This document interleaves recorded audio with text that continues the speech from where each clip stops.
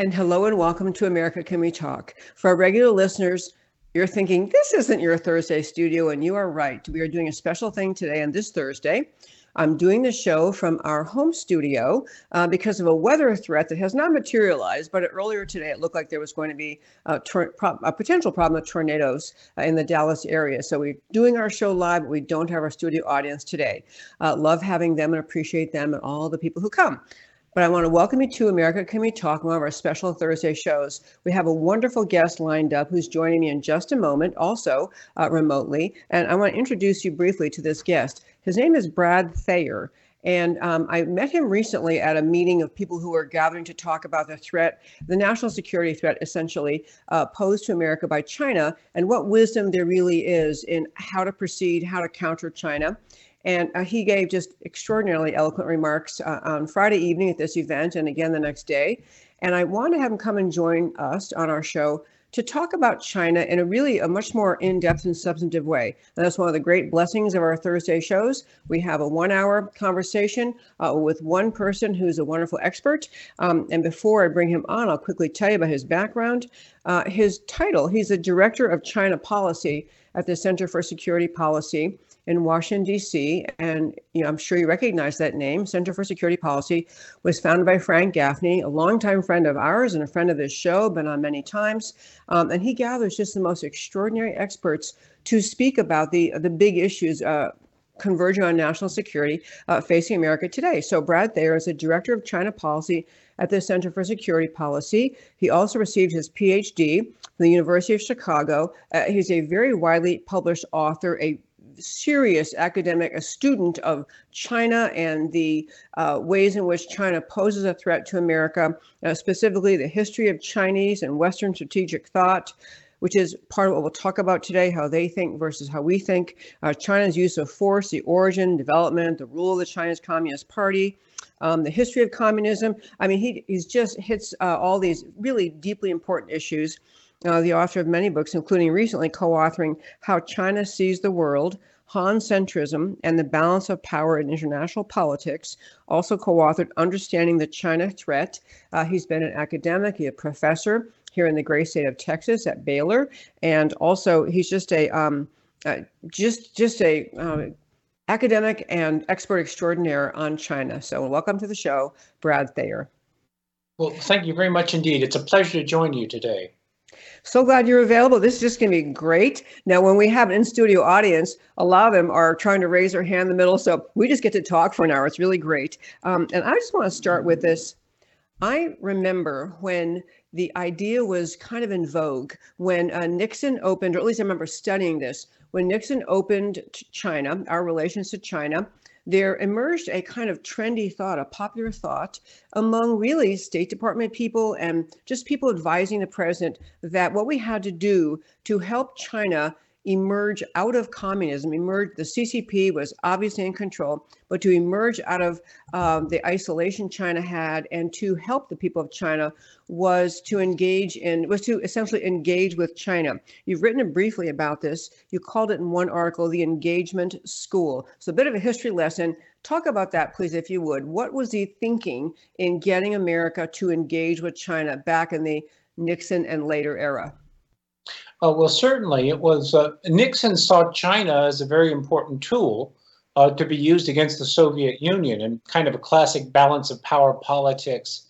As the Soviets had gotten a lot stronger, Nixon, and wisely in this regard, turned to China to try to use a better relationship with China and the US to check Soviet power. Of course, with the Cold War, that made sense. When the Cold War ended, we had, with the Clinton administration, at first, a very positive strategy where the Clinton-Gore administration was actually, for the first 2 years, pretty tough on China as a result of the massacre at Tiananmen Square in 1989 and subsequently. In fact, Clinton and Gore had run on, one of their campaign themes was that the Bush administration, first Bush administration, clearly in this instance, George H.W. Bush, was coddling dictators from Baghdad to Beijing. You may remember that line. And so for the first 2 years of the Clinton administration, they kept China really at arm's length. That changed in 95 when they ended the linking of most favored nation trade status to Chinese human rights record. And so with that gone, China increasingly became woven into our economic ecosystem. And the logic, the thinking was that China was an enormous market, so everyone was going to get rich who could invest in it, and the Chinese would buy our products. And by engaging with China, there would be the possibility of reform. The Chinese Communist Party, it was often believed, really weren't communists. They were secretly capitalists, and increasing trade was going to bring about really their moderation. And so the Clinton administration, after those first 2 years, was extremely supportive of what we now call the engagement school, which was to support China's rise, actually, to support their involvement and ultimately accession to the World Trade Organization, which they did in 2001. And so we had just an incredible growth of the Chinese economy, and increasingly Western ties to it and interests in it. And that, of course, was a disastrous policy, and we're encountering the problems with that today. That was a perfect ending because it segues to where we are now. You know, part of what you were, when we spoke at this meeting a few months ago, part of what the theme of it was that there needs to be a very concentrated effort by the American government, by financial sources, or people in America, the term was to decouple from China. And that, I want to talk about that in just a moment, but when you were talking earlier about what occurred under the Clinton people and how they got around to trying to engage China, one of the missions was, as I understood it, was as China sees how successful capitalism is, and China sees how great it is to trade with America, and how the people of China will become more and more familiar with us, they will just kind of gradually want to throw off this concept of capitalism. They want to embrace freedom more. They want to be more like the West. But actually, a result of America's really focused trading with China and the engagement with China, it actually emboldened the Chinese Communist Party. It didn't have the desired effect of having the Chinese CCP, the Chinese Communist Party, become more friendly to Western ideas. And the next thing I want to ask you to focus briefly on is, how did our American engagement policy actually strengthen the CCP? It strengthened the CCP because for two major reasons. One, politically. Deng Xiaoping, the Chinese leader at the time of Tiananmen and into the 1990s, very famously was worried about the United States.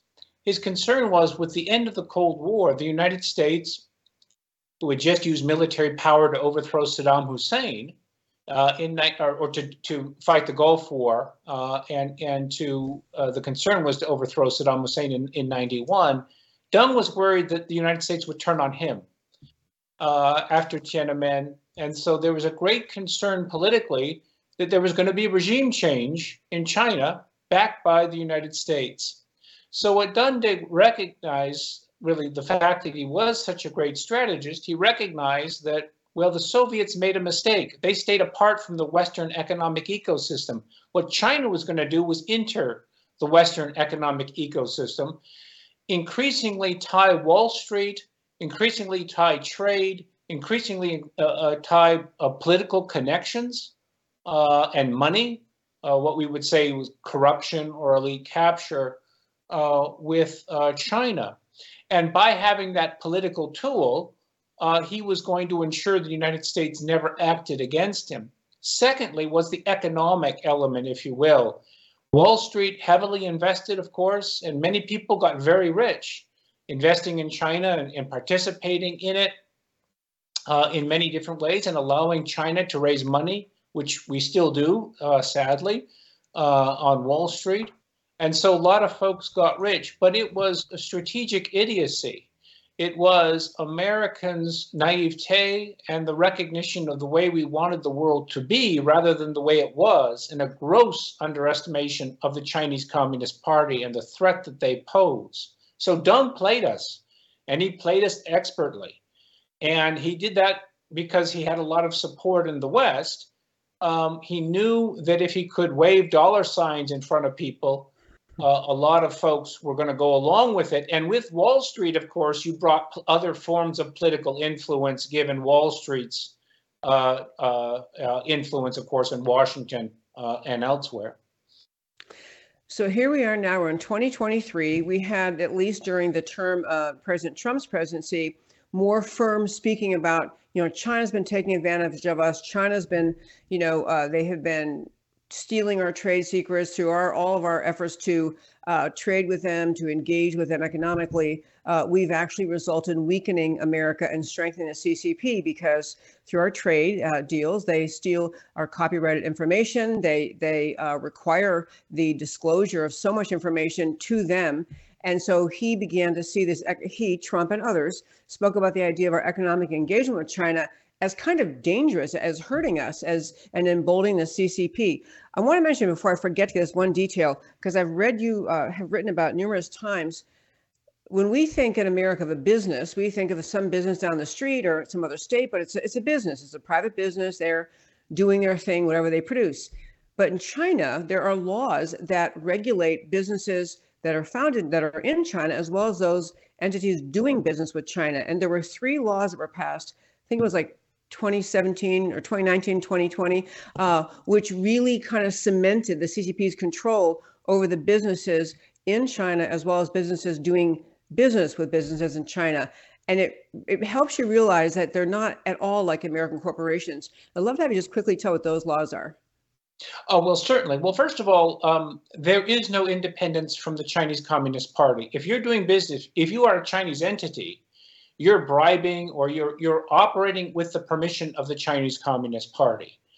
And there is no escape from that. So any Chinese entity has to abide by the dictates of the Chinese Communist Party. Now, what China did was formalize that relationship beginning in 2017 with the 3 laws that you identified that focused on requiring any Chinese entity to share information with the Chinese government, both in the cyber realm, in a physical realm, and then with respect to data storage and some other aspects of Chinese law. What that means in essence is, if you're doing business with a Chinese entity such as TikTok or Huawei or ZTE or many of the other apps, and many apps we don't know are actually Chinese, but in fact they are, or have some Chinese influence or control, that entity, if asked, has to share information with the Chinese government, the Chinese intelligence service.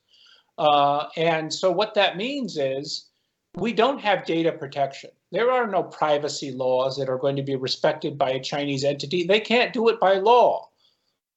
So any interaction with a Chinese entity in any form, so if you've got TikTok on your phone and the Chinese government wants access to your phone, that entity, ByteDance in that instance, the owner of TikTok, has to share it with him. So that's outrageous. It's a violation, of course, of our laws, European laws, as well as norms and business practices. So it's a very different approach to business.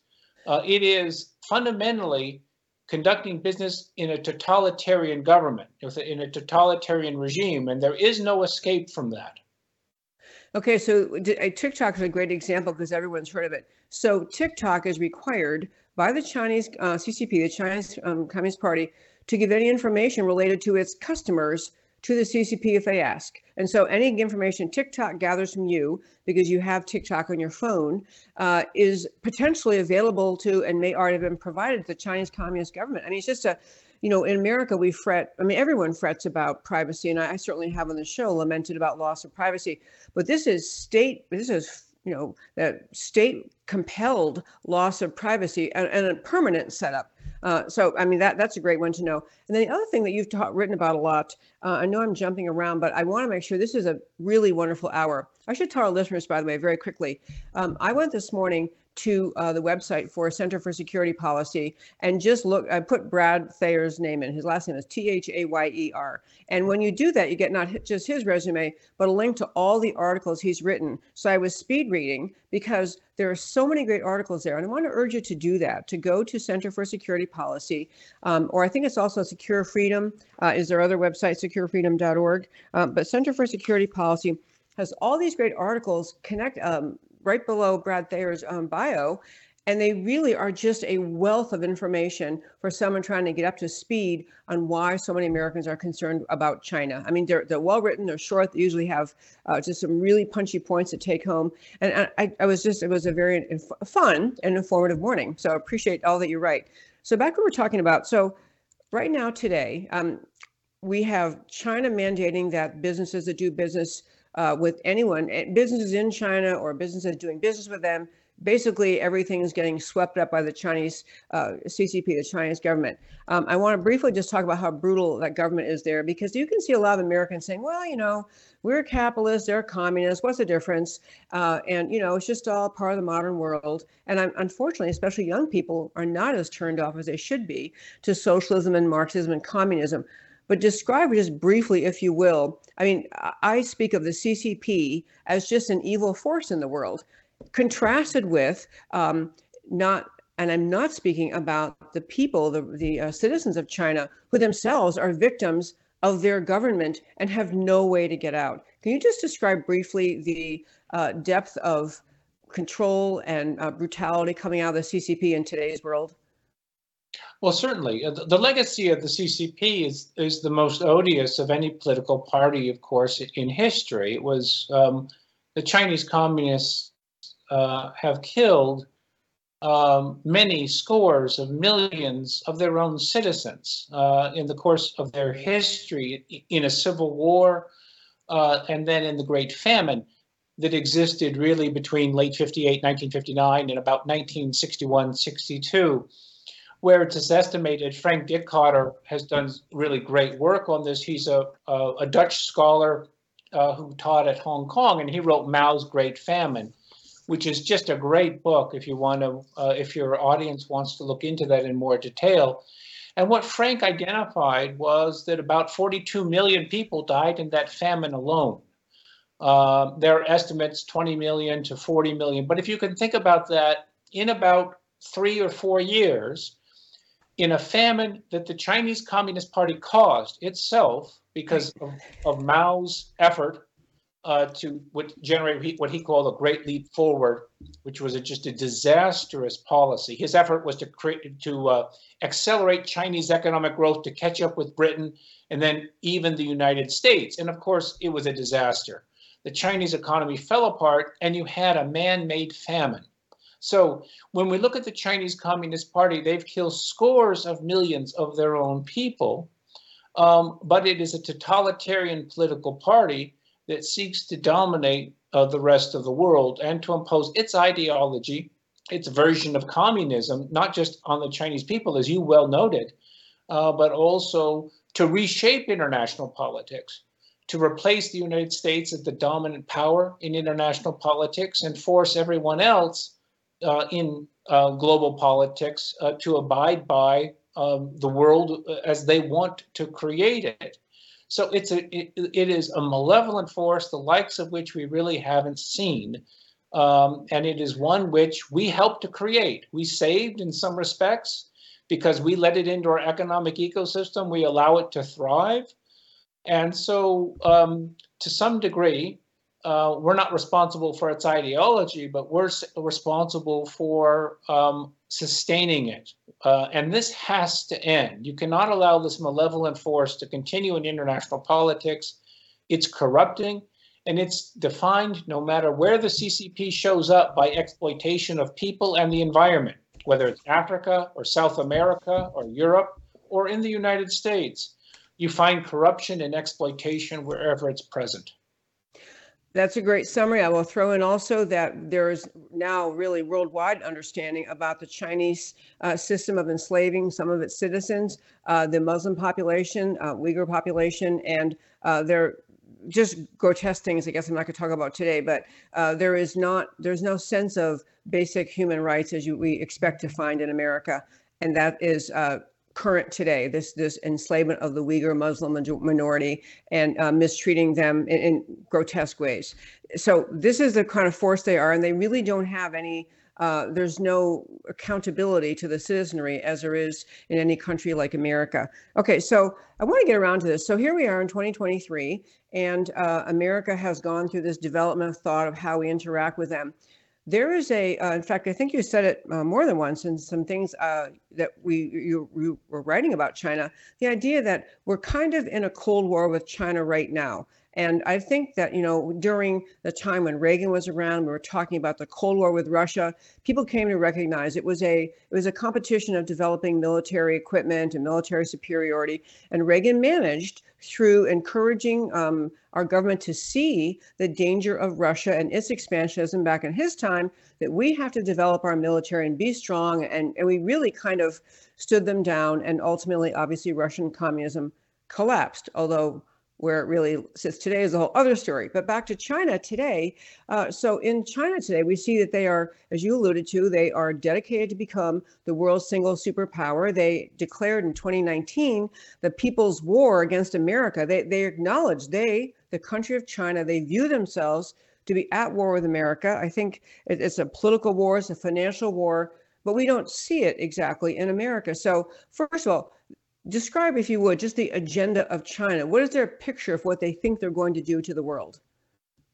Oh, well, certainly what the Chinese Communist Party wants to do to the rest of the world is subordinate. It wants to dominate it, control it, and to have the rest of the world meet its needs, its political needs, its the economic needs of China, and to ensure that the rest of the world recognizes its superiority. Which is all of the major aims of the Chinese Communist Party.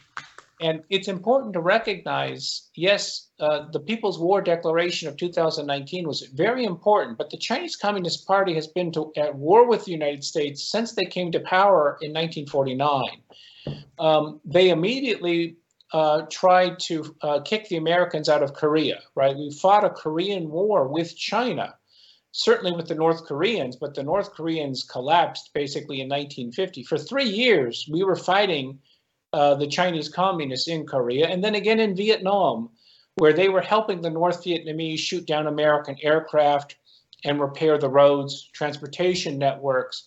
So we fought them. They were also key allies of the Khmer Rouge. The Khmer Rouge ran Cambodia in a genocidal and mind-bogglingly bizarre form of government between 1975 and 1979, when they killed about 1 out of every 7 Cambodians. Oh my gosh. In a genocide. They were Chinese allies. So when we look at the Chinese Communist Party, we can see that they have a malevolent intent against us, and they have had it since they came to power. We just haven't recognized it.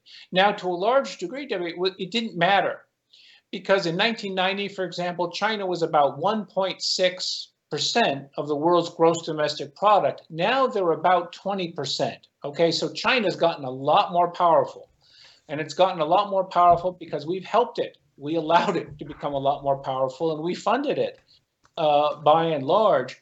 So now that it's so powerful, its malevolent intent really matters. And it's directed against us, and we're really feeling that acute pressure in a way we didn't in 1990, because it just didn't have, it had the evil intent, but it didn't have the capabilities. Now it has that evil intent. That hasn't changed. But it's got the capabilities to really hurt us. So we need to address this immediately. We should have done this a long time ago, but it really is the top national security threat that we face. And indeed, the dispositive question of the 21st century is going to be whether freedom, led by the United States, is sustained, or whether totalitarianism, not under a Soviet guise, obviously, but under a Chinese Communist Party totalitarian rule, sets the rules for the 21st century. And that's an open question, sadly, in terms of whether the U.S. and its allies are going to triumph and freedom is going to have a rebirth, really a renaissance in the 21st century, or there is the dark shadow of totalitarianism over the 21st century. So it's a key issue, and it matters to everybody, because Trotsky had that great line, at least apocryphally, right? You may not be interested in war, but war may be interested in you. So you may not be interested in the Chinese Communist Party, but it's interested in you, and it's coming after you, and you're not going to be able to escape it. So well said. I'll quickly say for our radio listeners, thank you for listening on Bradian Radio. You're going to go off to a 3-minute break at 30 minutes past the hour. I'll be right here talking with our fabulous guest, Brad Thayer. Do not go away. At the end of the show, you can always go to our website, americacanwetalk.org. The entire interview will be posted, so you can see it then. But when you go off at your break at 3:30, do not go away. It'll be right here after your 3-minute break. So back to Mr. Thayer. I'm so impressed by all you understand about China and the perspective you're able to add. So we're provide for everyone. So China sees themselves in a war with us. If you ask the average person on the street, are we at war right now? Most people would say, I don't think so. And they would not think we're in any war at all. And so China is engaged in this war. And we've had this conversation in this show with Gordon Chang and Frank Gaffney, other experts talking about the ways in which China fights that we don't see as war. It's economic warfare, it's propaganda warfare, it's infiltration of our schools and government. But I want to focus with you economically. So right now, there's an effort being pushed, the idea that we should, in America, decide that we are going to stop economically engaging with China as one means of fighting back, both with respect to not having our companies subject to those 3 Chinese laws you mentioned, that basically they're hoovering up all this information, but also not be so economically engaged with China that we're actually enabling what their intentions. So, I'd love to have you, and you can just maybe a longer answer, you go right ahead, but what is the way in which America currently, the problems we have, the way we're engaged economically with China, and how can we undo that? How can we unclasp the hold, essentially, that China has on our businesses in America? What do we have to do? Well, first of all, again, we're to blame for this because we created the tight connection that exists. We willfully outsourced our industry to China. We willfully invested in China. We willfully allowed the Chinese Communist Party to raise money on Wall Street. We're funding the Chinese Communist Party. And government employees, the Thrift Savings Plan, are actually, some of those funds are invested in the Chinese Communist Party and the PLA. So it's a perverse, and it's a singularly unique situation. Never before has one great power funded the rise of its rival. That has never happened before in international politics. And it's, again, a testimony to how the Chinese manipulated us and how we willingly went along with it. So with respect to the economic connections, we have to end them. There's no reason that an American business should be invested in China at all. We could be invested, we can essentially onshore again and have industry return to the United States or Indonesia or India or Vietnam. There are other places where goods might be produced. COVID really demonstrated the danger of having the CCP create your penicillin or your personal protective equipment, because they can cut you off. And that showed tremendous vulnerability in the need to have those critical elements made in the United States or in friendly states. So trade is a key aspect of how we willingly hurt ourselves, and we're really feeling the bite of the engagement policy that we pursued for decades. Finance is a key aspect of this, and this is one of their critical vulnerabilities. We fund the Chinese Communist Party by allowing it to raise money on our markets, on New York markets. We need to end that immediately. It should have never happened to begin with, and we need to end it immediately so that so China can no longer raise money on U.S. markets. U.S. markets need to have an element of patriotism. They need to ensure that their capital goes to U.S. firms or to firms and allied and entities in allied states, first and foremost. And that money should never go to China or Hong Kong. We need to recognize now that Hong Kong is in the grasp of the Chinese Communist Party.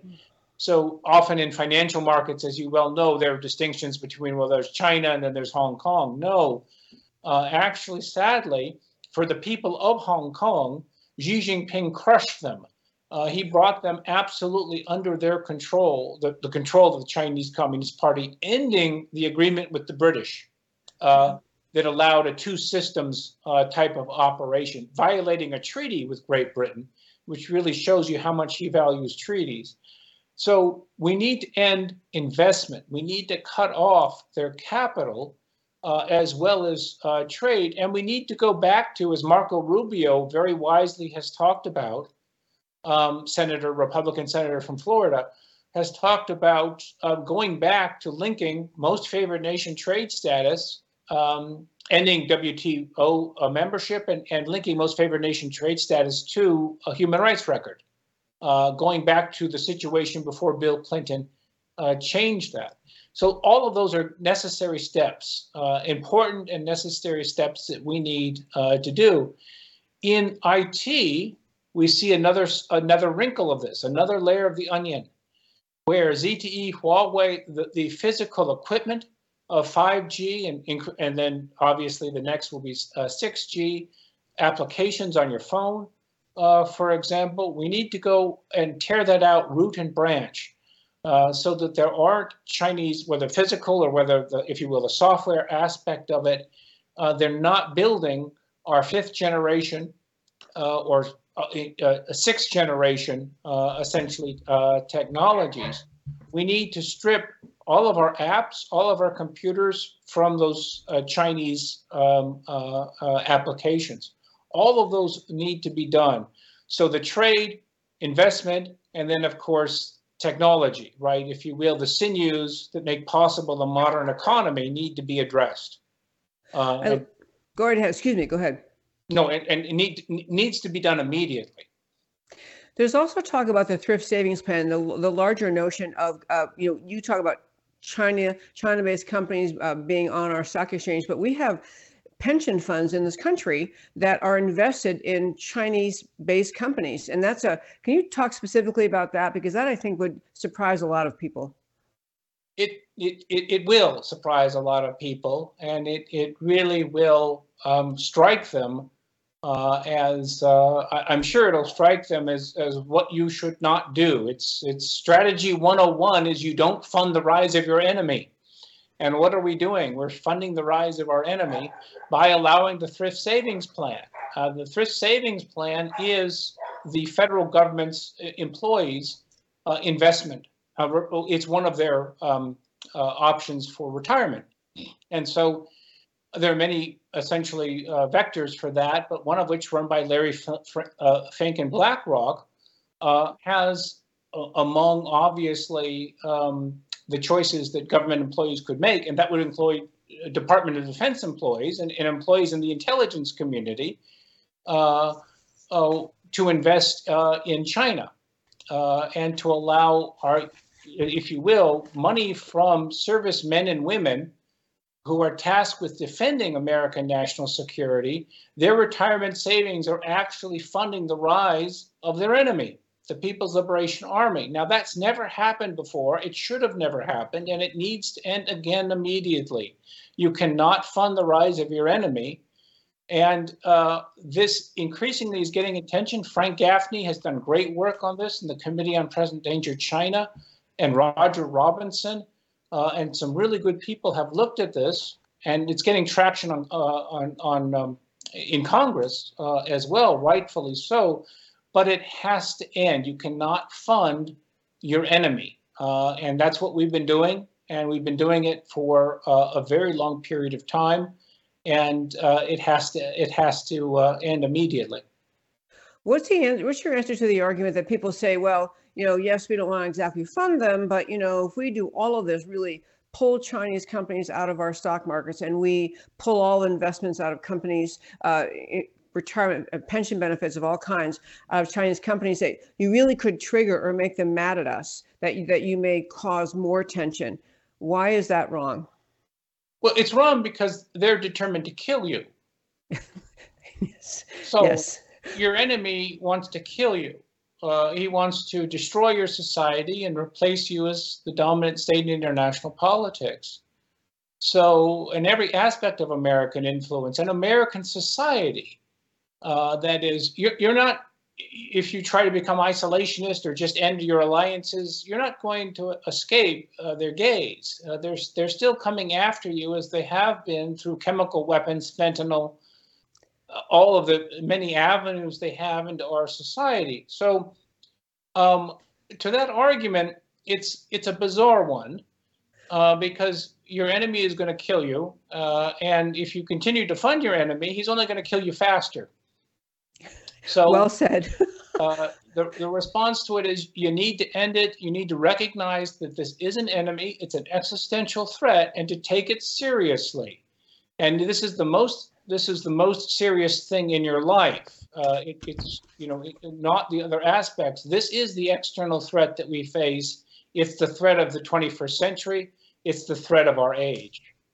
Absolutely, it is. Okay, here's my problem. I have so many points I want to hit, and we only have an hour. I was going to say when we started, I need 3 hours, but we don't have that. So, I'm just saying to myself, I'm trying to cull through my little list, top bullet point list, and get down to what I want to make sure we hit. At one point at this meeting I made reference to a few months ago, you were talking about what China, the CCP has been emboldened by us, have been funded by us, and they're very repressive, and they actually are openly saying, yes, we want to take down America. Yes, we want to spread China to become the single world superpower.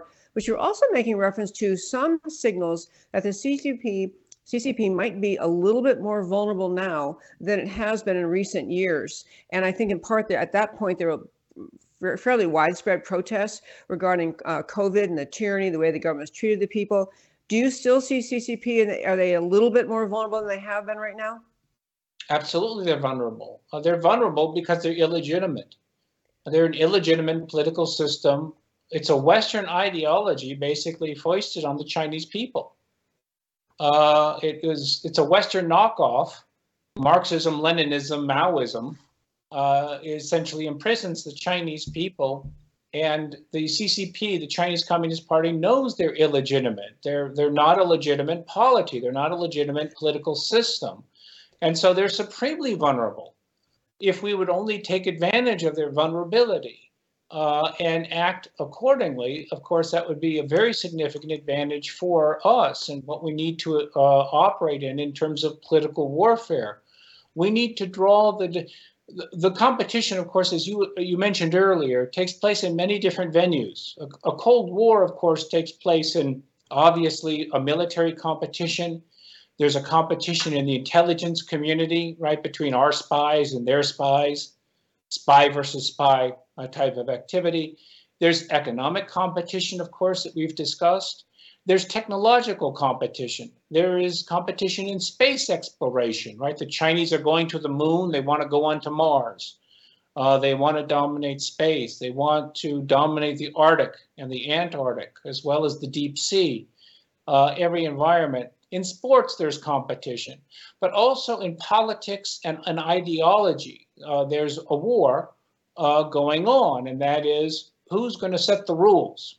And which ideology is better for the rest of the world? Is it going to be totalitarianism, or is it going to be liberalism as advanced by, of course, the United States?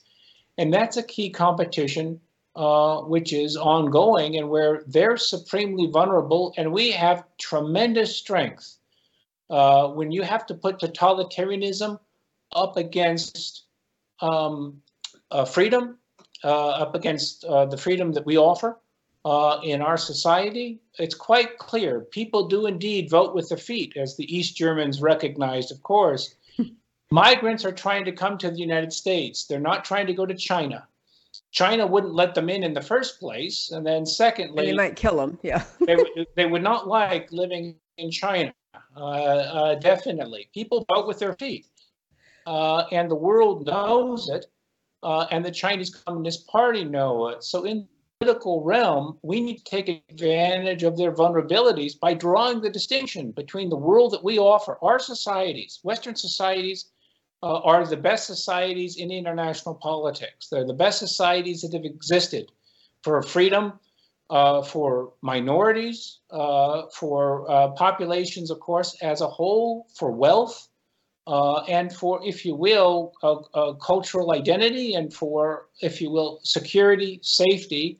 And again, this is why folks try to come to the West. China is the opposite of all of that. They seek to oppress. They seek to exploit. They're a malevolent force. Everyone knows it. The Chinese people know it. The party itself knows it. And so we need to have those messages in terms of the superiority of our political system and the tyranny of theirs, and to make sure that people recognize that from time and again. That's why it's very painful when the Biden administration, or Secretary of State Antony Blinken, of course, at Anchorage, when he first met his Chinese counterparts in 2001, in essence, used a lot of talking points of the Chinese Communist Party, talking about essentially the problems of American society, the problems of the West. Now, no doubt we have problems, but that loses, I think, the tremendous, to emphasize problems against essentially the wealth and the panoply of the great strengths of Western civilization, of our societies, of our political ideology, sacrifices a very important weapon, tool that we have in political warfare, which is they're infinitely worse in every respect. The West may have its failings, but China is infinitely worse again. So, and the West can reform itself. We went through civil rights movements. We created profoundly strong cultures of anti-racism in every Western society. China, the idea of a civil rights movement in China is unthinkable, right? The Chinese Communist Party would never allow it. The idea of a women's rights movement in China is unthinkable. The Chinese Communist Party would never allow it. So if you think about how the West has restructured, reformed its society, has corrected essentially problems that it had in the past, that underscores our strengths.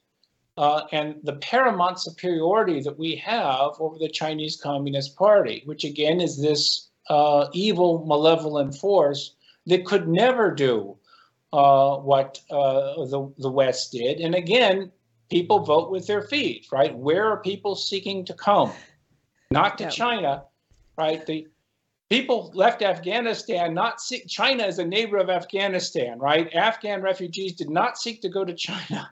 They sought to come to the West, to the United States. Absolutely true. I've made this point many times about how no one jumps in a rickety raft off of Florida and tries to make their way to Cuba. They don't try to make their way to Venezuela, North Korea. Everyone wants freedom. It's inherent in the human spirit. You made a great point about how when we are looking at American businesses and trying to pull them back from their interaction with China, which ultimately will help help strengthen our businesses and will stop helping the Chinese Communist Party, that we have to think about strategy in America in terms of where we invest first, not just economics. And there's one article you mentioned, and I was actually surprised to read it. You said the Biden administration has created a China House, or the Office of China Coordination in the Department of State. And similarly, in the CIA, there has been a creation of the China Mission Center. So even within a very leftist administration in this country, these have been created. So do you feel some confidence that the left is actually a little bit waking up to the dangers of China, or not really? Well, the proof of the pudding is in the eating. So it's nice that they've created these centers, and at least at first blush, that's important. But we need to see whether they have a real impact on the bureaucracy. It's terribly difficult to change the U.S. government from the engagement school, which has dominated it for decades. There's some good people trying to turn the rudder over, but there's a lot of resistance within the bureaucracy still, as well as in Wall Street, Silicon Valley, and elsewhere in the broader society. So yes, those are positive steps, but first of all, I think when we reflect on them, are they actually going to have an effect? And that remains to be seen. Secondly, it's important to recognize that that wasn't done in DOD, or that wasn't done at the National Security Council. That was done at the State Department. And there's an inertia a heavy inertia at the State Department. And then we still see the engagement in school does seem to still be dominant in the Biden administration. Blinken wanted to go to Beijing, right, when the balloon basically punctured his visit. Right, That's it good. was. They knew the balloon was coming, but they didn't say anything about it because they wanted our Secretary of State, Antony Blinken, to go to Beijing and have a meeting there. So it was thankfully the good people of Montana who looked up and recorded it and documented it. So the engagement impetus is still very powerful and remains so with the Biden administration. And then, of course, as you well know, there are strong concerns that the Biden family itself has business dealings with China, and that may cloud the policy of this administration with respect to the Chinese Communist Party. So it almost couldn't help but cloud the Biden administration's conduct. I mean, we don't have to go off on this today, but what people learned about what money has flowed into the Biden family through various connections in China. Much of it came out through Hunter Biden's laptop. Yeah, there's a real concern that they don't have the utter determination to free America and to help the people of China by weakening the CCP when all that money is flowing into them. I want to ask you one quick thing. So Mike Gallagher, who is chairing the committee in Congress, he's chairing a committee which the new Republican majority has put together, the Committee on China. What should they, you wrote a lengthy piece, it was very good, but I mean, very quickly, what should Mike Gallagher try to do with that committee? What should he try to bring to the fore for the American people to understand? Yeah, just one quick point on the stuff. The Biden administration ended the China Initiative, which was a Trump administration policy to actively hunt Chinese spies and agents of influence. So you mentioned China. Biden has taken some half steps forward, but they've also taken a lot of steps back. Now, with respect to the Gallagher Committee, well, that's a very important development made possible by, of course, the Republicans' control of the House. And Gallagher, of course, in some respects, he's got a Herculean task. He's got to clean the Augean stables, right? He's got to muck out all of the detritus of decades. And he's got to go through our media. He's got to go through politics. He's got to go through finance. He's got to, go through every aspect of Chinese influence and the direction of the Chinese Communist Party and what we need to do to stop it. So he's got a Herculean task. It's monumental, but it's a very positive step forward. And it does have bipartisan support because we are still Americans, and the Chinese Communist Party is not going to make a distinction between an American progressive and American conservative, right? The loss of American power and the damage to American society is going to affect both without exception. So we're all in the same boat, at least in that respect. So Gallagher, by calling attention to it and by trying to change Wall Street's behavior, Silicon Valley's behavior, media, academia, journalism, foundations, think tanks, he can take many steps to combat the Chinese Communist Party's influence at home and abroad. It's a positive step. Yeah, it sure is. And several of the committees newly created after Kevin McCarthy became Speaker and the Republican majority are just doing great things to help bring stories to the fore and to let the American people have a window on things they don't ever hear about from media. I want to turn our attention very quickly to, so in this last couple of years, we've seen so much attention paid to the Russian invasion of Ukraine, and we're sending untold amounts of money, American money, over and equipment over to the Ukraine to try to push back against Russia. And Russia's been kind of propped up as the biggest enemy America has, and we must defeat them. I am not bragging about Russia being, neutral. I understand they're also problematic, but because that has been propped up in the American mind as our single biggest enemy, it's hard for Americans to perceive the bigger danger China faces, especially because they're not invading anybody right now. And so you wrote about it, was really great. And I couldn't find the numbers quickly while I'm talking with you here, but we have spent so much money trying to help Ukraine defend against Russia, but actually China. The military is bigger, their installations are bigger, their military forces are bigger, the money they spend, and China is just, kind of licking its chops, getting ready, it appears, to invade Taiwan. So I want to turn to Taiwan and say, are we doing enough to help Taiwan prevent against a Chinese invasion? Do we have enough interests on that speak to the interests of American people to help Taiwan defend against China? Do we need to shift the money a little bit there to make sure we're helping protect Taiwan? Absolutely, we need to do more. Russia, what's happening in Ukraine is a humanitarian disaster, but Russia is only a great power because of its nuclear weapons capabilities. China is a superpower. It's about 1/5 of the global economy. It's got a lot of power. It's got a lot of nuclear weapons. It's making more. It's got a lot of conventional weapons. It's making more.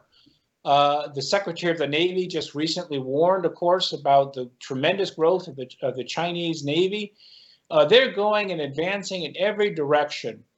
Russia really is just North Korea with nuclear weapons, as it's often said, right? They just don't have much might.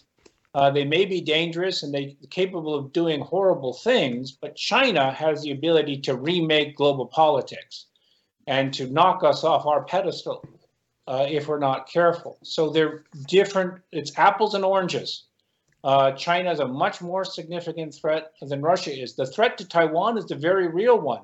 The Chinese want to control Taiwan, and they really want that economic might to boost their economy as well as to provide strategic advantages. Well, why does Taiwan matter to us? It matters first because of economic reasons. China makes computer chips. Taiwan makes computer chips. They make most of the world's computer chips. If China were to conquer Taiwan, we're going to be in a mess. We're going to be in big trouble in terms of our IT industries, and everything depends on them, and that's going to be a profound disruption to the global economy. Secondly, Taiwan is a key military intelligence base and geostrategic position because of where it's located, really between Japan to the north and the Philippines to the south, offside of China's coast. So it's a really important, if you will, bottleneck for controlling and making sure China's Navy is not such a significant danger. If it's lost, then China has open access to the Pacific, which threatens us in Hawaii and Guam and threatens key allies like Australia and Japan. Thirdly, Taiwan is an illustration in the political realm of what China might have been. Taiwan is a democracy. It shows that democracy can be Chinese and it can be a tremendous success. So its existence is a direct threat to the legitimacy of the Chinese Communist Party. So they want to kill it. They want it gone, and they're determined to do so. Now, a lot of U.S. military officials recently have warned, hey, things are happening very quickly, and they might happen very soon. So you had Admiral Davidson, Chief of Naval Operations Admiral G'day. You had Air Force General Mike Minahan warn that, well, China may aggress against Taiwan in 2024 or 2025 at the latest. So a lot of U.S. military leaders are saying there's going to be a war over Taiwan in the not too distant future, right? A year from now, or this year, or a year from now, or 2 years from now. So we need to recognize Taiwan needs to be defended now, and that means we need to make sure it has the conventional capabilities to turn it into a porcupine so that China's deterred.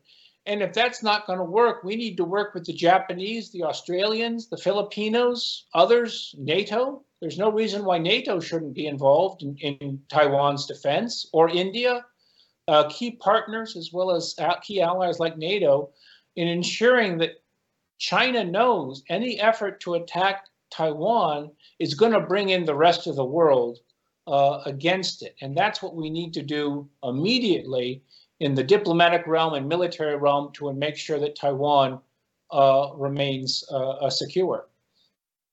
That was such a brilliant summary, and it's such an important, I told you before we came on today, I had pulled up maps and I didn't get a chance to send them to Emilio, but anyone listening, if you go look at a map, a global map, and see why Taiwan is so strategic, and why China is thinking, man, if I can just take down Taiwan, in addition to the point you made about how Taiwan's kind of a shining example for the people of China to say, oh, wow, Chinese people can live in freedom and have a democracy, which throws into harsher light the illegitimacy of the CCP and its just pure evil that it is. But it's also your description of what Taiwan produces and how life in America could change if China takes that over. I mean, all the pieces we put together today, China has an absolute agenda. They have decided they want to be the one world single superpower. We help, and they are determined through. There's actually the other book we didn't mention, the one written by the two Chinese generals, I think in 1999 or so, which was talking about how we, China, can take down America without bombing them and without a kinetic war. We can just take them down by weakening in a whole variety of ways, and they kind of executing in that plan. So China's got this agenda. China is pretty overt about it right now, and they are, they are working in various ways, trying to infiltrate American society, academia, the institutions of government. And we sit at such, you said it well earlier, we sit at such a crucial point in world history, because it's kind of it's freedom in America, or freedom in capitalism, freedom in Western civilization, or it's totalitarianism and communism. And it's a funny thing because I remember when I was growing up, the idea that after hearing people talk about how we were the free world, the West was the free world, and the communists were actually the bad guys, the unfree world, what no one would want. But here we sit in 2023 in just this imperative for the American people to appreciate the way our actions have strengthened China, strengthen the CCP. They are emboldened. And so if you, Brad Thayer, got to be president of the United States, or you got to tell, a president, here's what to do about China. This is my wrap-up question, but if you got to tell the president of the United States, here's what we must do, all the following steps in order to counter this threat of China and reassert America as the preeminent superpower standing for freedom for everyone, what would you tell them? I know it's a big question, but what are the big pieces we have to do? Three things. First, China's an enemy, and recognize it, and be consistent in that message. It's not a strategic competitor. It's an enemy that wants to kill us. So we should have a U.S. president say so, the way our president spoke of the Soviet Union. And as you mentioned, the Soviet threat, right? It was the Soviets were a military threat to us, and they wanted to overthrow capitalism and our society. Second message is the CCP is illegitimate and tremendously vulnerable. These guys aren't 10 feet tall. We've helped them enormously. If we could cut off the financial aspect, and if we could advance the political warfare, the ideological component, we can put them under tremendous strain, because the Chinese people don't like them and they want to get rid of them. And it's only by resorting to their totalitarian coercive measures that they even stay in power. So we need to recognize that. Thirdly, be confident in victory. Freedom is superior to totalitarianism. We can win. We defeated the Soviet Union. We defeated the Nazis, the Italian fascists, and Japanese militarists. We can defeat the Chinese Communist Party with the help of the Chinese people, as well as our allies and partners around the world, freedom-loving people around the world. But we need a U.S. president. We need leadership who are going to say those things. We need leaders who will say they're our enemy, they can be defeated, and we're going to be confident in our victory and our application of our power, as well as our friends, again, partners around the world, who are going to assist us, and the most important partner, the Chinese people who've suffered under this regime for so long. They know that they can do better, and they deserve a far better government than what they have. Brad Thayer, this was a completely wonderful interview. I'm so grateful you're available today. I appreciate you coming on. Everything you said, I'm going to go back and listen to this interview again to catch some of the points you made. But thank you for being available. For our listeners for America Can We Talk, our guest next Thursday is Catherine Engelbrecht, the founder of True the Vote. And she is doing more things than I can possibly summarize for you, but she is all about standing up for free elections and fair elections and exposing the corruption she and others have uncovered. So she's next week. And again, Brad Thayer, thank you so much for joining us. For people to read your work, actually, you can just say the website name. It's to find your work. Certainly. It was my pleasure to join you. CenterForSecurityPolicy.org. It's the best place. Okay, great website. It's a go-to website for me in the morning, thinking what I'm going to talk about in today's show almost every day. And so love that website, love their work. And again, thank you, Brad Thayer. And thank you for everyone tuning in to America Can We Talk. I do this show, America Can We Talk, to speak up and stand up for America because America matters. And I will talk to you next time.